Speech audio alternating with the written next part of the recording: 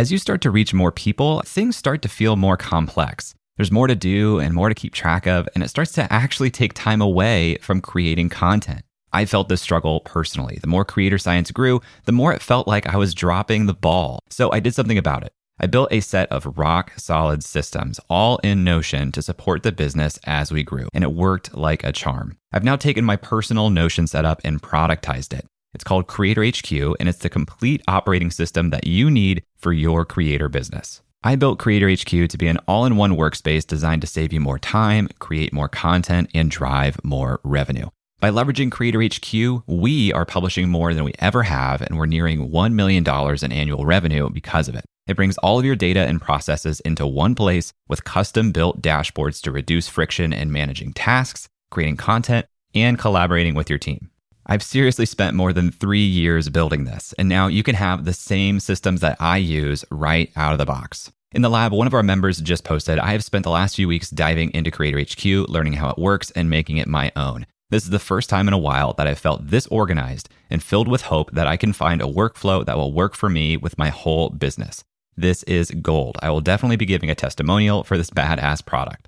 If you're new to Notion, don't worry. I've included a ton of specific tutorials to help you learn how to use Notion generally and Creator HQ specifically. I've never seen another Notion product integrate tutorials like we have here. More than 300 other creators are already using Creator HQ, and I am not exaggerating when I say I would be lost without this system. Creator HQ is what keeps the trains running over here. As a podcast listener, I'm giving you my best price. You can get 10% off using the promo code PODCAST at checkout. Just head to creatorhq.co to watch the video and learn more. That's creatorhq.co and use promo code PODCAST to save 10%.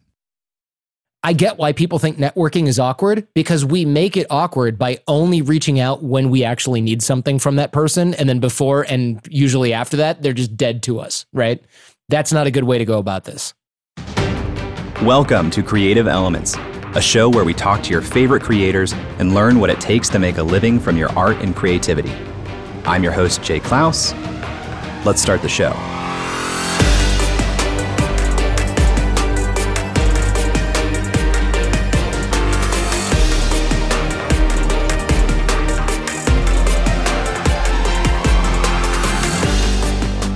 Hello, welcome back to another episode of Creative Elements. When I was in college, I started in the journalism program. But after about a year and a half, I switched into the business school and felt like I was in way over my head. I was trying to learn and absorb everything I possibly could about business, and one day in my sophomore year, we had an entrepreneur come in as a guest speaker. This guy was super impressive to me. He had a business making money off of billboards, and he talked about how he started out by paying farmers to build billboards on their land and how he would use that cash to buy self-storage facilities and how he used that cash to do other cool things like real estate. I mean, that is like the most businessy business I've ever heard. But what really stood out to me about his talk was that he focused on relationships. He told us that the best book he'd ever read was How to Win Friends and Influence People by Dale Carnegie. And I immediately bought the book and read it cover to cover. It's still on the bookshelf behind me as I'm saying this. It's a really great book. It's still one of my favorites, and there's nothing incredibly surprising in that book, but it really does help you to understand how people work and how you can start to form real relationships with them. Well, enter today's guest, Jordan Harbinger. Jordan is the host of The Jordan Harbinger Show, which is one of the biggest podcasts on the planet. Welcome to the show. I'm Jordan Harbinger. On the Jordan Harbinger Show, we decode the stories, secrets, and skills of the world's most fascinating people. We have in-depth conversations with people at the top of their game. Astronauts, entrepreneurs, spies, psychologists, even the occasional 4-star general, Russian spy, or arms dealer.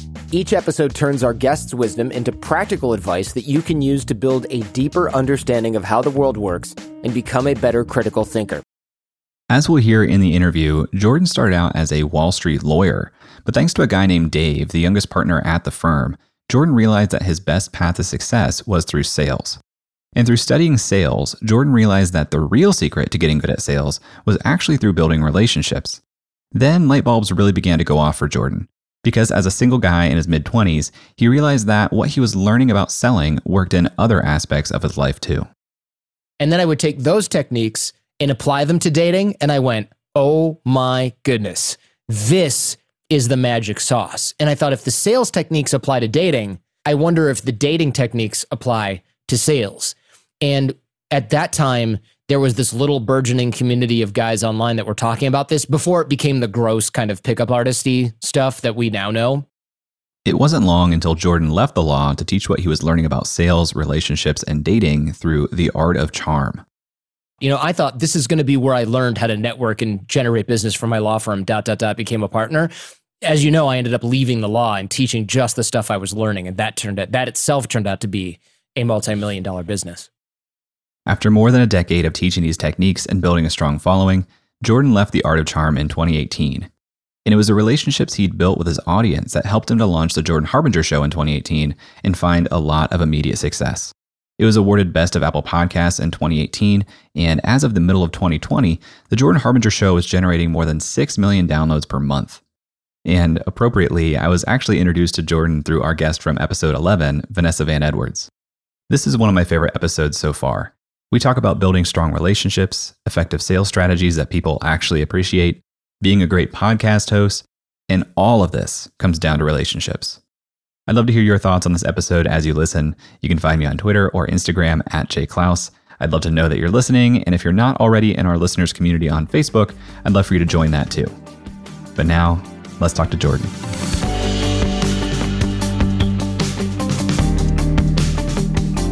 I went to law school for one of the reasons that I think many people go to any graduate school, but especially law school, which was that I had nothing else to do, and I figured that I was not going to be able to get a good job with an undergrad degree. And I wasn't wrong. I mean, nobody told us how to get jobs. I found myself unemployed over the summer along with literally everyone else, and I went into Best Buy and I was like, hey, I can build computers, I can fix computers, I can take network cards in and out, I can install software, get rid of viruses. And they were like, cool, you're going to be selling CDs with Tom. He's 17. He's going to be your mentor. And I was like, I have $65,000 or $165,000, I can't remember now, dollars of debt. I'm not going to work with Tom, who's a freshman in high school or sophomore. He's my friend's little brother. I have a 4-year degree. It's not just ego. I'm broke. I'm negative. In fact, Tom has more money than me because I have negative, whatever money at this point. And they're like, yeah, you can't just start off in the computer and customer service section. That's a manager position. And I just thought, I am screwed. This is not going to end well for me. They never told us how to get jobs when I was in college. What do we do now? And the answer was, I don't know. Good luck out there, kids. Don't forget your first loan payment. It's due in a month. Totally. So you went through with law school. You eventually end up with a Wall Street law job. Right. And you meet this guy named Dave. Can you tell me a little bit about Dave? Right. So Dave was he was a partner in the firm, and he was probably, I don't know, one of the youngest partners in the firm. I don't want to venture a guess because back then everyone seemed kind of a lot older when I was 27, and he was probably honestly like 40. And he was never there in the office. And I thought, this is so weird because the other partners that are in the office are there I've gone in on Saturday, I've gone in on Sunday. They're always there. Dave's not even there on a Tuesday at noon. What's up? And one day I decided I was going to ask him about this because I thought, okay, everyone here is really smart. Everyone works really hard. Maybe they'll figure, like I had some imposter syndrome. I thought they're going to fire me if they find out that I'm a dumbass, right? So I got to conceal that fact. And the way to conceal that fact is to be in the office as little as possible and just work remotely, which some people did, like we had pregnant women and stuff that were working from home, people that worked from home for other reasons. And I figured Dave wasn't in the office because he was working from home. And I thought, okay, I got to get the skinny on how to do that. So I asked him why he was never in the office, but he was also one of the youngest partners. What are you doing from home that is making you look so good to the firm that they made you a partner? And he said, I don't really work from home that often. And I said, okay, but you're not in the office. Like, where you're just not working? And he's like, well, I'm working, but I'm bringing in business for the firm. I bring in the deals. And I said, okay, well, how do you make your billable hourly bonus if you're just bringing in deals? And he goes, I don't worry about it because I get 5% or whatever of each deal. And if the deal is $1 million and my billable hourly bonus for the whole year is X dollars, it's just worth it for me to keep bringing in deals. And I said, why doesn't everyone do that then? If they're going to make more money. And he goes, well, not everyone can. And so I thought, like, okay, now you're speaking my language. What do I do? And he goes, just be cool, man. And I was like, damn it, we're back at square one. Because if I could just be cool, do you think my life would have turned out this way? Like, would I be sitting here right now? What do you mean just be cool, for crying out loud? And he's like, well, you got to know your other law school buddies. You know, some of them are investment bankers. Keep an eye on those folks, generate relationships with them, cultivate relationships. Those are going to be our clients in the future. And I just thought, like, this is so vague and cryptic. And this is a guy who's naturally good at this. I'm not going to be able to emulate this any more than I'm going to be able to play basketball by watching Michael Jordan do it. You know, it's just not going to happen. So I started to take classes about networking from the YMCA and Dale Carnegie and things like that. And it was an okay start, but it was kind of like I'd walk in and they'd go, look them in the eye and have a firm handshake. And okay, fine. I got it. But if I'm not getting $1 million Goldman Sachs contract for my law firm, is it because of the eye contact or the firm handshake? Or is there something else going on that I'm just not going to learn from a guy wearing a sweater vest teaching on Tuesday nights at the Learning Annex? And how do you have that conversation? How do you even get in front of the guy to have the firm handshake and look in the eye? Right. And that kind of thing was just, I remember asking these questions in these courses, right? And they just had no idea. It was like, oh, you know, you ask your management and you work your way up the corporate ladder like anyone else. And I was like, no, you don't get it. That's what everyone else is doing. And also, what do you know? You're teaching on Tuesday nights at the Learning Annex, man. You don't have a job like this. You don't have any corporate experience. You know, you're like a life coach trainer, something, right? A freelancer. You've never been in these shoes. And it's not that the classes weren't useful. It's just that they were geared towards people. The other people in those classes were there because they would say things like, my manager said I'm never going to get promoted unless I can run a meeting, and I'm scared to talk to people in front of the room. And I said, okay, so you're afraid of public speaking? Yeah. And it was like they couldn't get up and run a meeting with 5 people or 8 people in a room because they were nervous. And I thought, this is not the problem that I'm having. I'm having a very discrete set of problems that none of these people are really even I'm not even in the room with other people that have the same problems, let alone the people that have the solutions. So I knew it was a dead end and I had to start studying this on my own. And how did you direct yourself to find the answers for your discrete problem that you've identified as being different than this? So I started to read online and I started to find people that said things like, yeah, you know, the best sales techniques I've gotten are dating techniques. And I thought, like, oh, that's interesting. I'm 27, 26, whatever. I'm interested in dating. I think I might have even been 25. I'm interested in dating. Let's read about these dating techniques. To hell with the networking stuff. Let me take a detour into this. So I started learning those and I went, these really are good for networking, right? It's like charisma and making people feel valued and all this stuff. And then I would take these really good online sales classes and offline, and they would have the same thing, like make them feel valued, do this, do that. And I thought, okay, this isn't networking. This is about sales. I'm actually in a sales position, and the best salespeople aren't just trying to persuade you to buy something, which is what sales looks like to non-salesmen. They're actually cultivating relationships. So what I should be doing is not learning networking from people who teach quote unquote networking. I should be learning networking from people who teach sales, and not high pressure sales, but good long-term sales cycle salespeople. That's who I need to be learning from. And I started to apply sales techniques to dating and dating techniques to sales. And I went like, I remember waking up one day and being like, this is life-changing material. And I remember looking at my computer and my notes, like I had Evernote or something, some early version of whatever notes program. And I remember going, this is the day that I'm going to look back on in 10 years and be like, this is the day my life changed. And it turned out to be right. Rarely does that moment ever happen, right? It's rarely do you have that and then it turns out to be right. That was something where I went, this is such a game changer.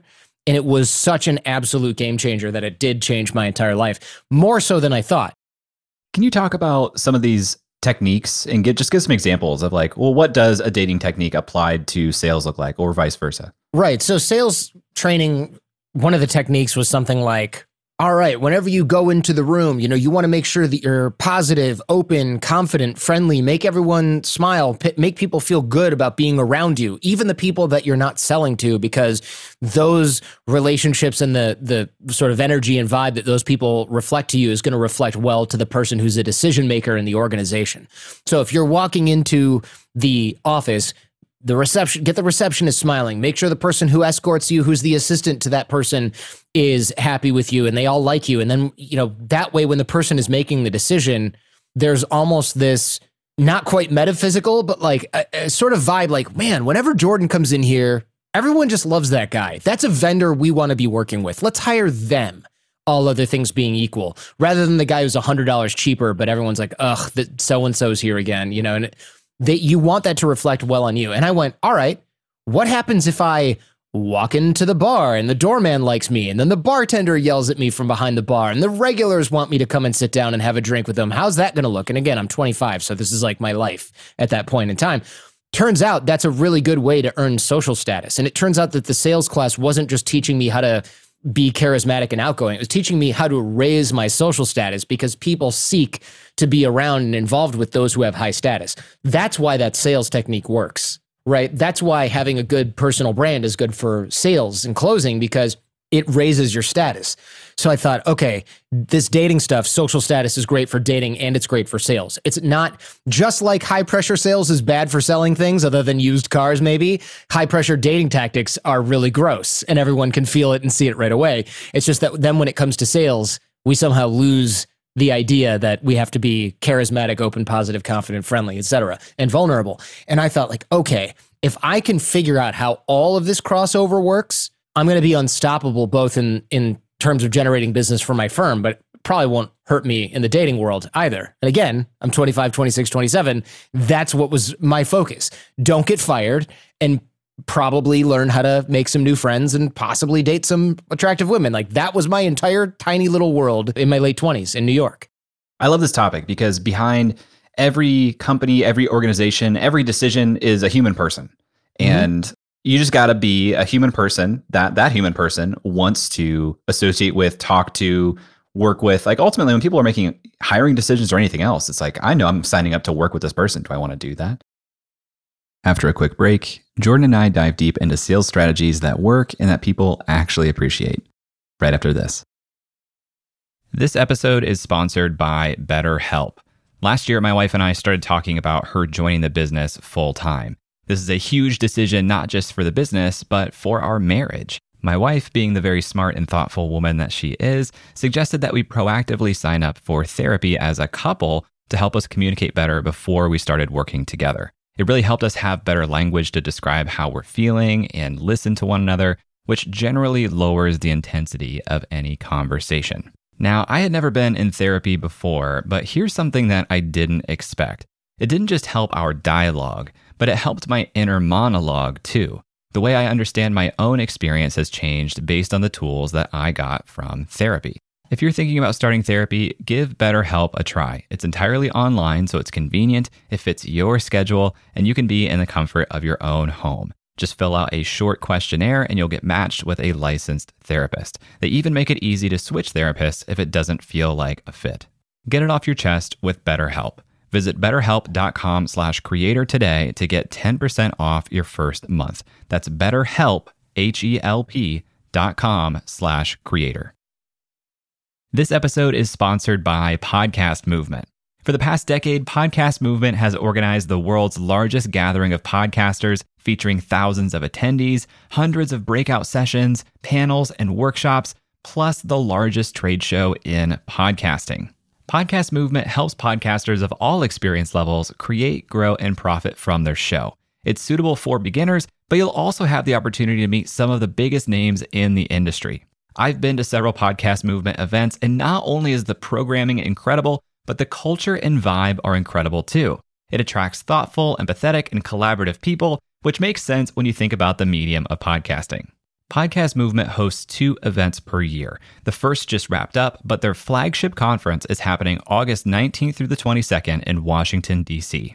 Attendees have the freedom to choose their own adventure across several different stages throughout the 4-day event, not to mention dozens of amazing networking events, parties, and the expo hall floor. Tracks include podcast creation, video and live streaming, industry professional, plus several stages of curated programming from some of the top companies in podcasting. It's truly a unique event, and if you are a podcaster, I cannot recommend it enough. Right now, tickets are available at super duper early bird pricing. And as a Creator Science listener, you can save $50 on top of that by visiting podcastmovement.com/science. That's podcastmovement.com/science.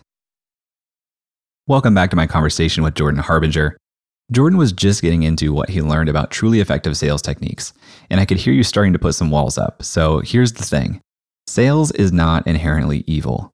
This is a topic I really, really love talking about because for some reason, a lot of us are raised with the belief that sales is bad and we want to reject learning how to get good at selling.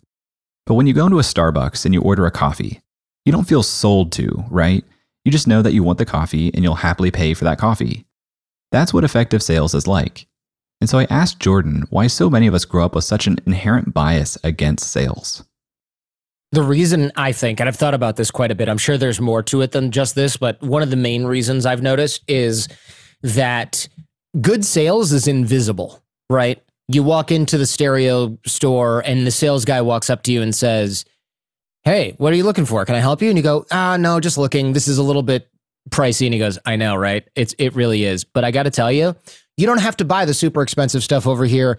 I wouldn't even recommend all that. That's kind of like, you get our audiophiles that want that. What you should do, just get a pair of good headphones at some point, and I'm happy, you can try these. That will change the way you listen to music forever. And then, but I got to warn you, once you get bitten by the bug, you're going to want more." And you go, "Okay." And he goes, "Here, sit down over here. You got to listen to this. What kind of music you like?" "All right, cool. Here, look, there's this. Check these headphones out. They're entry level. Just tell me what you think." And you listen and you go, "All right, wow, this really does sound good. I didn't even know that Metallica had violins in it," or whatever you're listening to, right? Like, "I didn't know Skrillex could be so deep, man." So you listen to that and you go, "All right." And you think about it and you go back to your regular headphones at the gym and you go, "Man, those are really good, huh?" And then you get home and you put on Spotify and you go, "It just doesn't sound as good." And then over Christmas, you get all your money from your grandma, whatever, and you walk right back into that store and you go, "Hey, man, I think I do want those headphones." And he goes, "Great, we're having a sale. Now's a great time for you to get these. And I love these. You're going to love them. If you don't, bring them back. I will, but I've never given a refund on these because I don't need to." And you go, "Okay, fine." That's a really good sales guy. You don't think, "Shoot, man, I just got sold a pair of really expensive headphones. That son of a gun," right? You're happy with what you have. And you walk back in there for the next 5 years and that guy is your homie giving you the in-store discount on all your stereo equipment, right? Bad sales is the stuff we notice right away. You go and walk in the car lot and you go, "All right, I really just need something. My car broke. I'm 29. I don't drive much, but I still need something to get back to my parents' house. I really just want a basic model. In fact, I'm not even going to get a new one. I'm going to get a used one." And they go, "Oh, okay, well, one time only offer, this, that, and the other thing." And you end up getting pressured into something. You regret the purchase, or you're like, fine, but you're rationalizing it. You kind of don't like the guy. You never want to see the salesman again. He was supposed to throw in floor mats and didn't. And you find out it wasn't in writing the contract. So now they're not going to honor it. And you go, "These sales guys are just gross." Right? You don't think about the sales that made you feel good, that were highly effective and that kept you coming back because they developed a relationship with you. You only think about the sales that made you feel gross and disgusting and victimized. And you go, "I never want to be that person. I'm never going to do that." So then when somebody says, "Hey, for your business, you really need to learn how to sell," people go, "Hell no, I'm not learning how to sell. I've been sold a few times and it made me feel gross and I hate sales guys." And then you go right back to that stereo store and you buy something else and you don't think, "I'm dealing with a salesperson right now." You just think, "No, well, I mean, Tom, he's cool.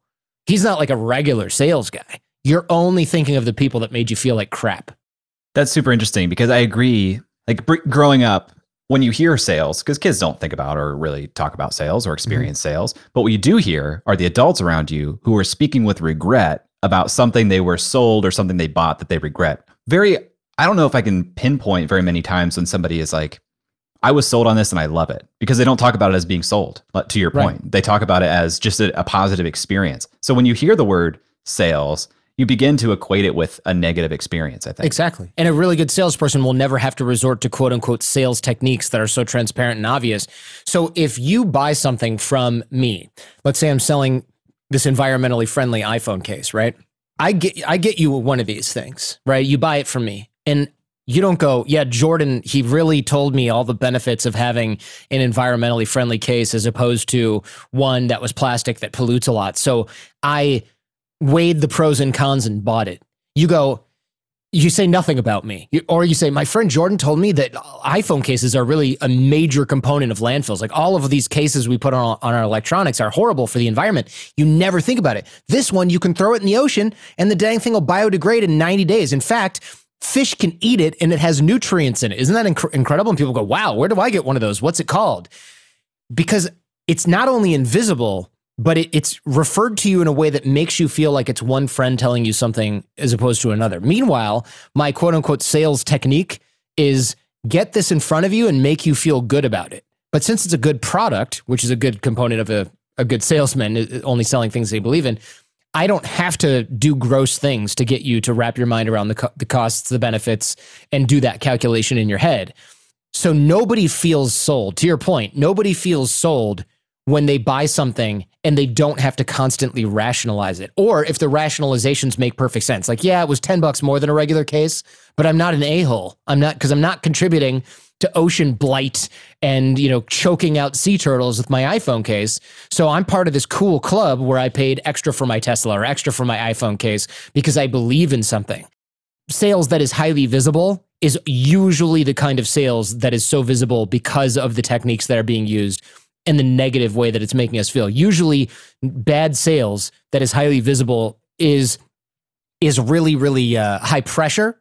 And not only is it high pressure, but we want to get away from it. And that's why we close. That's why we end up buying that used car, because we just want to get out of there and we've kind of had enough. And we feel like if that guy it'll make it stop if I sign on the dotted line and decides I need a car anyway. That's when you drive off the lot going, I'm an idiot. And also interesting in that story you just shared, that example of the phone case, the way that this person in your story is saying, look at this phone case that I got that's biodegradable. They are showing to their friends almost to their own status thing. Mm-hmm. Like that sale is allowing them to show their own status uplift and create status in the eyes of the people they're talking to. I think back to one of my favorite episodes of the show so far, which was my conversation with James Clear in episode 2. James mentioned offhand that often the mark of an expert is knowing what to focus on and what to ignore. So as someone who has spent so much time studying relationships, I asked Jordan to talk about his most fundamental principles of building relationships. The first principle that I always teach is dig the well before you're thirsty. And I didn't make this up. I think it's from it's probably from a sales book from the 90s, right? And it's about creating relationships before you need them. And it's both the most important concept in relationship building and also one of the most ignored.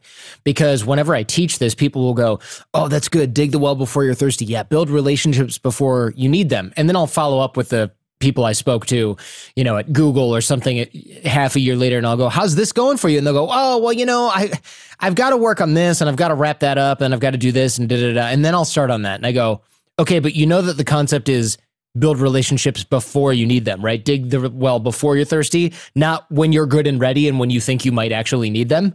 Like you're literally doing the opposite of this.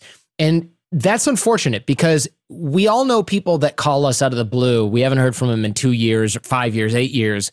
And we're sort of suspicious, right? We're thinking like, haven't heard from Jay in a while.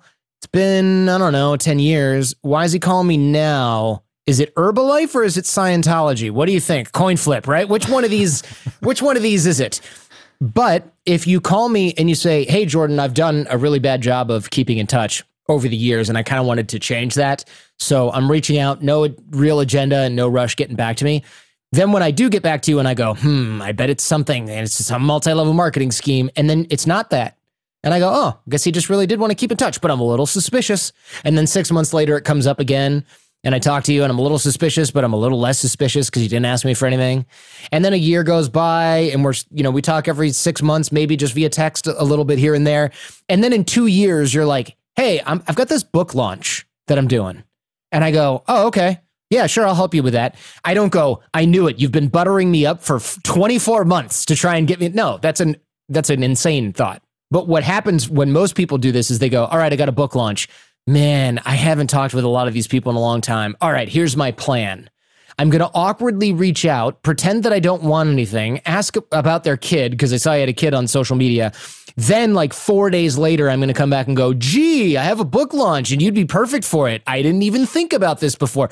And now it's awkward for you. And then for me, I just go, oh, okay, I knew you didn't really want to keep in touch with me. You just wanted something. And so you had to butter me up a few days beforehand because you knew that reaching out of nowhere was going to be really awkward. So you did the second most awkward thing, which is pretend to be interested in me. So you have to build relationships before you need them. You can't actually make up for lost time when it comes to relationships and networking. And yet most people do that because it's out of sight, out of mind. It doesn't mean they're selfish. It just means that it's out of sight, out of mind. you typically don't think about other people until you do need something. So I get why people think networking is awkward, because we make it awkward by only reaching out when we actually need something from that person. And then before and usually after that, they're just dead to us, right? That's not a good way to go about this. Something I love about the approach you just talked about, you frame that initial message as like, hey, I've done a bad job of keeping in touch. I'd really love to keep in touch, no agenda. Mm-hmm. Is that literally the type of messaging you would use to call out the fact that, hey, I failed in this way, and this is actually what I'm trying to do. I'm trying to stay in touch. And I want to reassure you that there's no actual agenda here. Would you recommend having all three of those elements? Yeah, I would say the first thing that I would do when I reach out to people, and I give these drills, and like when I talk about networking and stuff, I won't bore you guys or shamelessly plug my stuff here. But when I do this, I typically reach out and I'll say, hey, Jay, Jordan Harbinger here. Because if you say like, hey, man, then it's like, oh, mass text from an unknown number or from a guy I haven't heard from in 5 years, delete. So I use your name. And I say, it's been a while since we met at Cafe Gratitude in San Diego after FinCon 2017. And then you go, oh, right, that guy. I remember him. We never did keep in touch. And I might even say we never really kept in touch because I neglected to save your number, wanted to see what you were up to, can't remember what reminded me of you. Or you say, hey, I just talked to the other guy that was at the table and I asked him about your name and I searched in my phone and here you are, wanted to reach back out. You're still going to be suspicious. But I'm just going to say, hey, the reason I thought of you is this. Here's my name. Here's where we met. And I remember your name. You won't ever get rid of people being suspicious a little bit, which is fine. It doesn't really matter. We don't really need you to be totally unsuspicious. What I want to do is just get a reply, because then I can say, what are you up to? I'm just getting snowed in over here in Ohio. Oh, great. What else? What are you up to these days? Well, I'm doing this podcast. And it's kind of interesting. And I know you do podcasting. Yeah, that's right. That's right. You're doing that? Oh, let me look it up. Cool. And now we're in a real conversation, and it's only going to be a few texts back and forth. But the idea is to kick the rust off of these weak and dormant network ties. It's not to like, I'm not going to fly out there and hang out for a week, or like we're not planning lunches all the time. It's just to shake the rust off. And that's, you see these people who come up with excuses, right? They go, I don't have time to do 7 coffees a week. And I'm like, did I ask you to do any coffees a week? No, I asked you to send 3 texts. Don't pretend that you have to get engaged to every single person that you chat with via text. It's just it's one of these sort of excuse processes.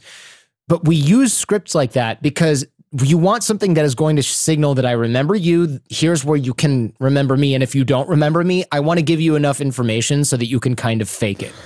Because what you don't want is new phone, who dis? Or if you're like me, I just go, I don't know who this person is. I don't know. This is an unknown number. They're asking me for something. They didn't use my name. I'm just going to ignore it. And then if I see that person in a week or a month or a year and they go, hey, I texted you and you didn't reply, I can just go, never saw it, right? Were you going to prove that I did? No, of course not. Turn your red receipts off. So I can just ignore that. But what we want is to make it so that people don't have to and don't need to, right? You go, oh, right, yeah, Cafe Gratitude 2017. And then you're thinking to yourself, was I with David? Oh, right. I bet you were the guy who's sitting there with David. And even if you say, I can't remember you, I'm sorry. I go, it was you, me, David. And I remember John ordered 17 different weird green drinks. And you go, okay, that's the guy whose name I just never remembered. That's fine. All I want to do is compel a response. Because if I'm doing this, I call this drill connect 4 because I do it with 4 people 5 days a week. If you're re-engaging 80 people a month, that is a lot of people, right? And even if only half respond, now you're re-engaging 40 people a month who now know who you are. You kind of know what they're up to if you got that far in your conversation via text. And more importantly, you know how to deliver a little bit of value to them. Like if I know that you're doing a podcast and you just started off and it's about generating leads for your law firm, I can go, you know what? I've been doing a podcast for 14 years. Let me know if you ever had any quick questions. Just shoot me a text. Now I'm of value in your network. Or you might say, yeah, I'm building a website. And I go, let me know if you need a graphic designer. I got a really good web graphics guy. I'm happy to introduce you. Now I don't have to do anything, right? Other than an email introduction. I'm not making your website for you. I'm just figuring out where you plug in to the other people that I know in my network so I can re-engage you, possibly offer value to you in some way. That's how you re-engage weak and dormant network ties and make sure that you're building strong relationships without spending all day working for free for random strangers that you met 3 years ago at some cafe. So smart, because these little offers that you're talking about of, hey, if I can ever be of help, like just shoot me a couple questions. You are giving in that moment and making a really great impression, and genuinely would do that if they respond. But so often people won't, but they'll remember that you asked or offered. Yeah, or they'll say something like, yeah, right now I'm just wondering about this podcast host or that podcast host. And you say, hey, you know what? I've heard bad things about this one. I would go with this other third option that you didn't mention. Let me introduce you to the guys who run it. And then you introduce them to the sales guys, the onboarding team at whatever. And they're like, oh, I'm so glad that I got this. And the onboarding team at that company is like, thanks for throwing a lead to us that we just closed. That's awesome. You're an awesome guy. So now I've built value with you, and I've built value with the hosting company or the graphic designer or the attorney or whoever I referred. And so it's win-win all around forever. It's actually win-win-win, because now you guys are like, that Jordan guy, really nice guy, made an intro. And it works out well in my favor. I'm making introductions all the time, and all I'm doing is sending a couple of emails, right? Do you want the intro? Do you want the intro? It's called the double opt-in, right? I ask you if you want the intro. I ask them if they're comfortable with the intro, and then I make the intro if both sides say yes. So now, years might go by and you go, I'm still using that web host. They're the best. I'm so glad I didn't do the other one that I was thinking of that I heard went out of business, and now people can't get their RSS feeds, for their podcast, whatever. It makes me look good, and it builds referral currency. It builds social capital. So when I need something in the future, whatever that might be, if it ever even happens, I can say, hey, I'm doing a book launch. And you go, well, I'm happy to help. You introduced me to my web designer, and then you got me a lawyer, and then you helped me find a host for my podcast. So yeah, you just want me to share this on social? That's it? You sure? Happy to do that. That's the least I can do. You want that times 1,000. Introductions are such high leverage things, because not only are you having that immediate feeling and build of social capital of like, man, I can't believe Jordan did that for me. That's awesome. But those two people, when they talk, they're going to look for common ground. And the most obvious common ground is the person who connected them. Yeah. So how do you know Jordan? Oh, well, actually, he introduced me to this, and then that got me started with that. And then actually, come to think of it, that Jordan guy's been pretty nice for the last few years, right? Oh, yeah. Well, I just met him. So now you have a good impression of me that was first after, well, maybe not first, but, hasn't been active for 3 years. Now you're talking to somebody else who likes me because I've helped him out with a few things. And then all I have to do is send you a text every 6 months or so to make sure you don't forget that I exist. Okay, great. And then it gives me every opportunity, every interaction with you gives me another opportunity to help you with something, right? Potentially. Or to say, hey, I know you live in Ohio and you do podcasts.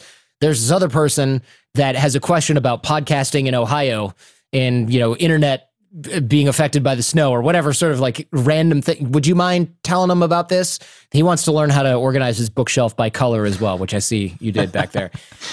You're the expert in that area. So it's just little things like this that take virtually no time. People go, yeah, thousands of people. I got a job. I don't have time to network. I guarantee you that I spend like an hour a week on this.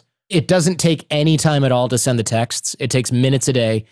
The intros I make each week are a couple of minutes each, right? And then reaching out to other people for various other things and helping people with things. I mean, it's maybe not even an hour a week, and I have thousands of people in my network that I can talk to at all times.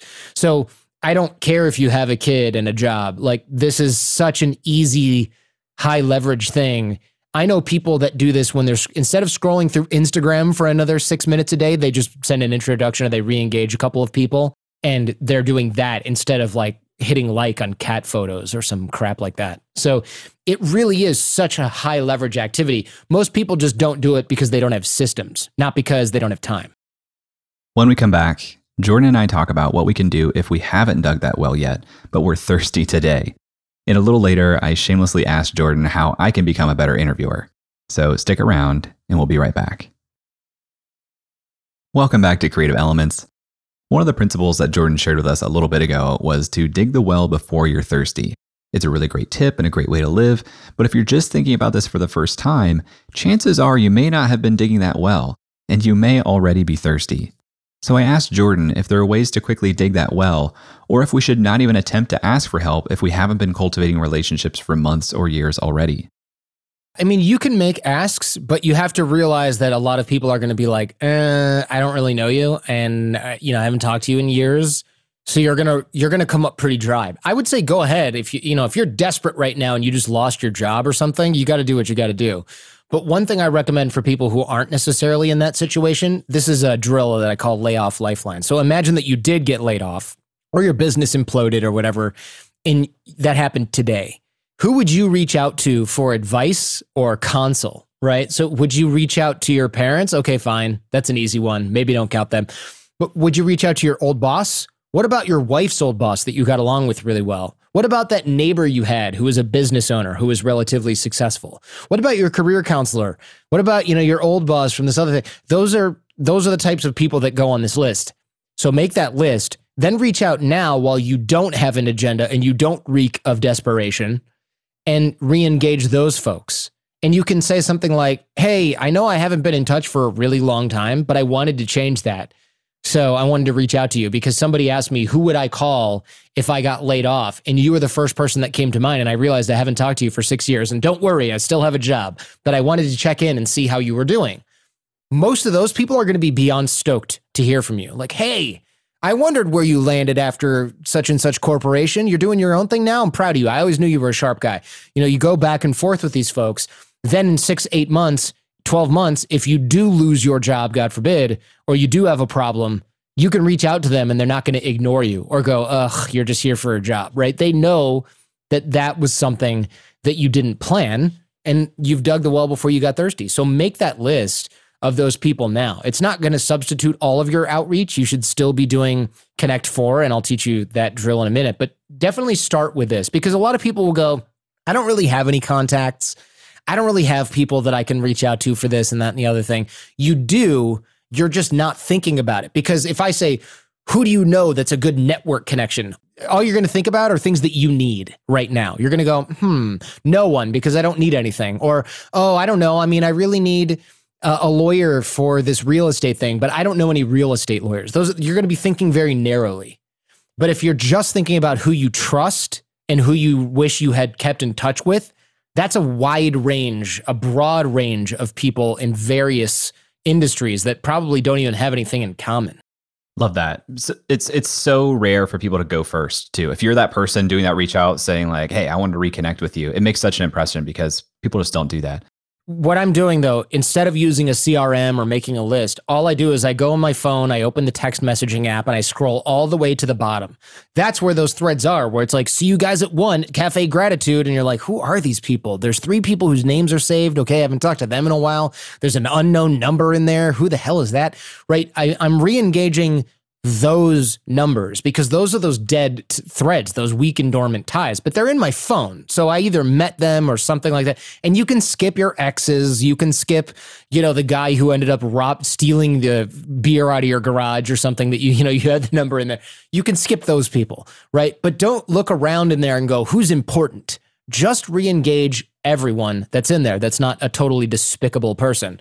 And you never know where the opportunities are going to come from. I'll re-engage somebody in there who was like the real example. I'll re-engage the guy who like installed the water filter in my kitchen, the reverse osmosis. And I'll go, hey, Gage, I just wanted to check in and see how you're doing. I know how you are with texts. I'll assume I'll hear from you in 30 days. And then like 4 days go by and he goes, I'm early. You're right. You still know how bad of a texter I am. Well, it turns out my business is doing great and I wish I could hire someone because I'm so busy. And I go, do you mean it? Because I know some kids who are trustworthy. They just graduated from school and they would probably love to help you install water filters while they're paying off their student loans because, they got bills to pay and the market ain't what it used to be. And this guy's like, sure, I'd love to meet them, call them right away. I've got more projects than I can handle. So I just get a kid who knows how to, who worked at a machine shop as an intern and has mechanic skills, couldn't get a job as a mechanic. And he's installing water filters now because I friggin' texted the guy who installed my reverse osmosis water filter in my kitchen to say hello. So I ended up giving someone a job. That guy, when he comes and replaces our filters, I never get charged, ever. I haven't paid in 2 years for a replacement filter because I got him one of his first employees and it made his life a million times easier. And that kid, he's got a mechanic job now. He doesn't still work with the water guy, but he's thankful forever. And I think if I ever have I have a Tesla, but if I had a car that ran on gas that he could fix, I guarantee you I could take it there and he would only charge me for parts. I promise you that. A lot of what you're talking about here is kind of like a natural result of human reciprocity. But my gut tells me, while you know that exists, you're probably not expecting it or can't really totally expect it. So when you're employing some of these techniques, how do you think about expectations in the way that you treat people? You've heard ABC always be closing, right? You ever see that movie? Glengarry Glen. ABC always be closing. This is more like ABG, always be giving or always be generous. And what that means is, yeah, I'm not putting myself out in order to give to people. You know, I don't like not take my kids to Universal Studios because I've got to make someone a website over the weekend. I don't do that, but I'm still referring people around and I'm building social capital that way. But I'm not expecting anything in return, and I'm not attached to anything in return. You know, if I got you a job with my water filter guy and then you got a job at an auto body shop finally, and that's what you wanted to do, and I drove my car in there and I said, hey man, I'm the guy that got you that water filter job. And he goes, yeah, cool, man. And he puts the new parts in my car and he does a good job. I'm not going to go, what, you want me to pay you now, you little jerk? You know, I'm just going to do what I would normally do. I'm not going to be offended by that. I'm not going to make a mental note to never help that kid again. You know, that's poisoning the well. People do that. They keep score. And it's ridiculous because it only hurts you. It doesn't really hurt them. And if it does hurt them, they'll never know. Like that guy's not going to go, oh man, Jordan's mad at me for this really petty reason. And now when I need a new job, I can never go to him. There's a consequence for my actions. That's not going to happen. What happens is now I'm sort of low key pissed off at this kid for not giving me what I think I deserve, which is not really up to me to decide. You know, that's problematic. And you don't really think about it in terms of business or in an everyday context, but let me put it into a dating context. And that's where it really gets obvious. Okay. So I drive Angela to the airport, right? And she's like, thanks, Jordan. And then next month or 2 months from now, I drive Angela to the airport so she doesn't have to pay for parking. Thanks, Jordan. And then, 3 months later, I drive Angela to the airport and she's like, this is so cool. I really appreciate this. You're so helpful. And then one day I have too much whiskey and I say, Angela, I love you. And she goes, hey, I love you like a brother, but we're just friends. I don't know. Are you okay? You sound like you had too much to drink, Jordan. Are you okay? And I go, you know what? Angela sucks. She doesn't want to be my girlfriend. I'm never driving her to the airport again. I'm going to not answer her calls. I'm going to not answer her texts. Now, do I look like a freaking creep at that point or what? Right? And Angela's like, I thought we were friends, but he's ghosting me now. He called me drunk this one time. He's a freaking weirdo. I'll just get another ride to the airport. I don't need this garbage. That is what you are doing when you help someone with something and then they don't do what you want and you act like that, right? You're doing that. You're drunk dialing Angela. That's what you're doing. And even if you don't do it in a public way, kind of like that, right? You being pissed off secretly about something that you think you've earned that the other person has no idea you're upset about, or you act out, which is even worse. It makes you look crazy and it poisons your relationship. You're the one that's upset. They don't really care. They might be bummed that you're upset, but the whole time you've been stewing over this, they've literally never even thought about you. So you're making problems for yourself when you're attached to getting something in return. So when you are in a position, you're hosting your own podcast now. You've been podcasting for 12 years and it's one of the biggest shows on the planet. And you talk to incredible guests. I assume some of them are introductions. How often are you now going and saying, hey, can you introduce me to this person? And is that because you've dug the well, or are people coming to you saying, you got to talk to this person? They're just bringing them to you. Yeah, most people are saying like, hey, you've got to talk to this person. At the level where I'm at now, it's usually a publicist. I don't go, hey, Matthew McConaughey, can you introduce me to Jason Bateman? He's like, dude, why are you emailing me? I get a publicist that says, hey, thanks for not, they don't say this in so many words, but they're basically saying, hey, thanks for not blowing it and making me look like an idiot in front of my client. I've got another client. What do you think? So it's more of that, but there's a lot of that. I'll have a CIA agent on and they'll say something like, hey, I have another friend who works for the NSA. It's a little bit different and they're doing this different thing, but she also has a book coming out. I think it's interesting. You might be interested. And then I go, all right, cool. So I do get intros like that, but I don't really say like, now that I've had you on my podcast, who else should I have on my podcast? Because I think that worked for me for years and years and years. But now I've got people who have teams, and the teams, they don't.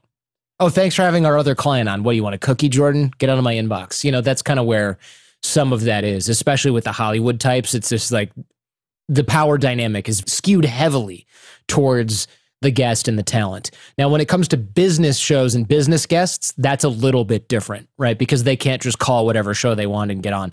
So it depends largely on the personality that's coming in. So for the Jordan Harbinger show, it's sort of hit or miss. I'm dealing with the publicist at the publisher. That's an easy relationship. Somebody's known me for years, has a bunch of clients, fills up my slots where they can. But when it comes to some of these like really, really hard to get people, it's a lot of relationships. And there's some horse trading that's sort of beyond the scope of this interview, where it's like, okay, if you want Matthew McConaughey, you better have this other person on. And they don't say it explicitly, but you kind of know, right? You kind of know what's up. And you have that person on, and then they give you the big fish. I don't like to do that because my first responsibility is to the audience. So I do sacrifice the ability. If you were wondering why some shows get a ton of celebrity guests on and also have like dudes that sell tires on, that's why. Right. In order to get Kevin Hart, you had to have the tire sales guy on there. And meanwhile, my responsibility is to the audience. I'm not going to waste your time with the Jordan Harbinger show listening to a tire sales guy that I know is a snore just so I can get an Instagram photo next to a celebrity. So I forego some of that celebrity stuff. So talk to me then about how all of this, everything you've learned about building relationships and creating rapport with people quickly, when you interview guests, and especially big name guests who are in probably really tight time slots, you've got to build that rapport quickly to have a really productive, good conversation. What have you learned about hosting and interviewing that maybe I can learn from? First things first, and this goes to my point from before, your job as a host is to bring value for the audience. Your job is not actually to become friends with the guest. And that's a huge, important distinction, because what I've noticed is with all the sort of pseudo journalism that's going on in podcasting, what I've noticed is a lot of people who want to be influencers or are influencers, which is a word I think is kind of barf. Those people are almost exclusively trying to become friends with the guests that they have on the show so that they can upgrade their personal cachet, right? They want to stand next to somebody who's got a lot of followers, who's sort of famous. It makes them look good by association.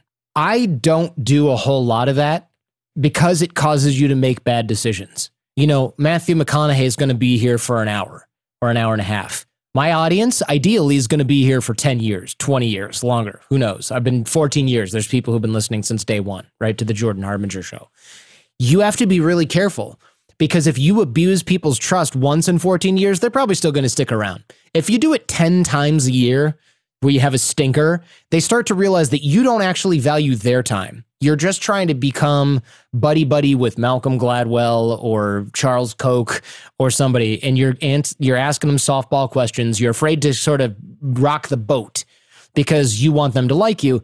You're going to get a crummier interview, man. The reason that I'm able to do good interviews that people respect is because I will say something like, okay, well, when you do this and this and this, you know what that looks like, right?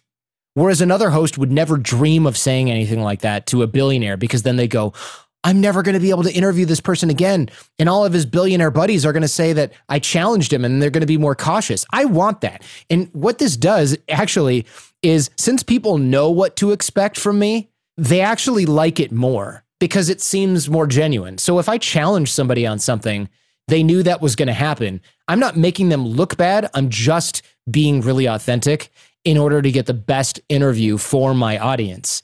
So they know that the audience is better. They know that the questions are better, and the audience goes out and buys the book or is more interested in that person. So rather than trying to build a cult of personality or trying to get the guest to like you, make sure that your first priority is actually to your audience. And that way you will grow faster, which is really what the guest cares about anyway. They just want to see the numbers. They're not really that worried about whether or not, you're going to want to have coffee with them after the show. They don't want that. They really don't. Sometimes you will make friends with your guests. Let's be honest. If that's the point of your podcast, it's kind of pathetic. What does your preparation look like? You put out multiple episodes a week with people who have such long careers. You could spend days just learning about one person. So how do you prepare in depth to be able to have these conversations that you do? Yeah, I do put a lot of work into it. So I will read the whole book, which that right there puts you in the 99th percentile. I didn't realize this, but when I talk to other journalists and when I talk to the people that I talk to on the show, I'll say, yeah, I read the whole book. And they'll be like, what? It's 400 pages long. Yeah, well, I read the whole thing. And a lot of people go, yeah, sure you did, buddy, right? Like they're thinking that. And then as you ask questions that show that you read the whole book, you start to slowly see these people be like, okay, respect. And they quit their BS. If they're trying to pull the wool, but you've read the whole book and you know their content really well, they haven't looked at it in 8 months, right? But you looked at it in the last 8 days, you have a much better conversation. So I'm spending 10, 20 plus hours preparing for each guest. I read the book, I read their Wikipedia, I listen to other interviews the person's been in, I look at news articles, things like that. If they have 2 books, maybe I'll read both if they're sort of related to one another. That's the kind of thing that not only helps you build a relationship with your audience, but it also helps you build a relationship with the guest. Nothing really says, I respect you, quite like you having devoured a bunch of their work, thought about it, made a bunch of notes, and talk with them about it. You can brown nose all you want, right? But if you want them to be a fan of you, the way to do that is to consume their work. I don't really care if someone's complimentary, especially if they haven't read my work or listened to my show. My favorite fake sort of rapport builder is people go, I'm a huge fan of the Jordan Harbinger Show. I'm so glad to have you on. And then I'll say something like, well, in this episode and then this course, and they've like never heard of 6 Minute Networking, which I talk about in every single episode of the Jordan Harbinger Show twice. It's my free networking course with the drills that we just talked about. And I'm like, oh, I get it. You lied. Or someone will say, huge fan of the show. I just want to ask you if you can do this one quick favor or put this other person on your show. I'll go, what episodes are your favorite?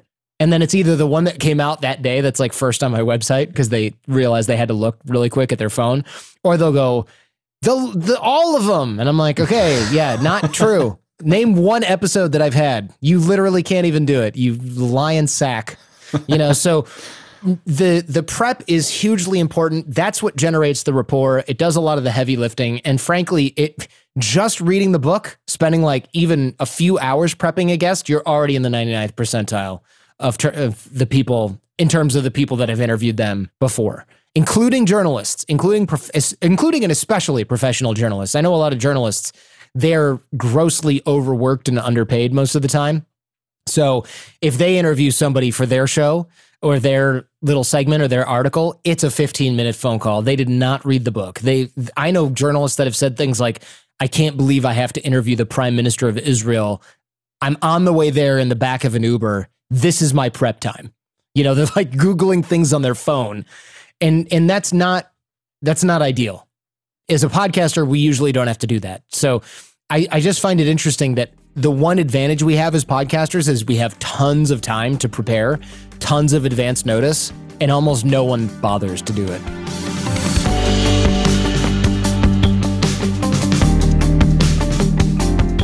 I truly, truly love this conversation because there is no more powerful force in my life than relationships. Everything we do, everything we aspire to, can be attained through building genuine relationships. I also really appreciated Jordan sharing some inside baseball with me about being a podcast host at the level that he's at. He's been hosting for more than a decade at this point, so I can learn a ton from him, and I hope that I can continue to do so. If you like this episode, you'd probably enjoy the Jordan Harbinger Show, which is on this very podcast player that you're using right now.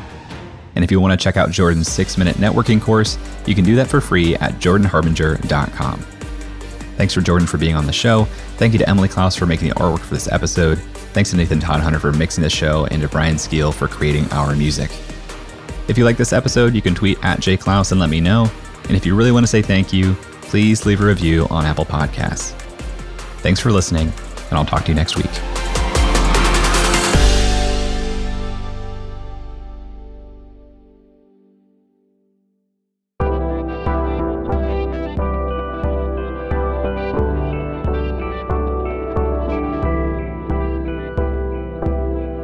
The Podglomerate, a sonic universe.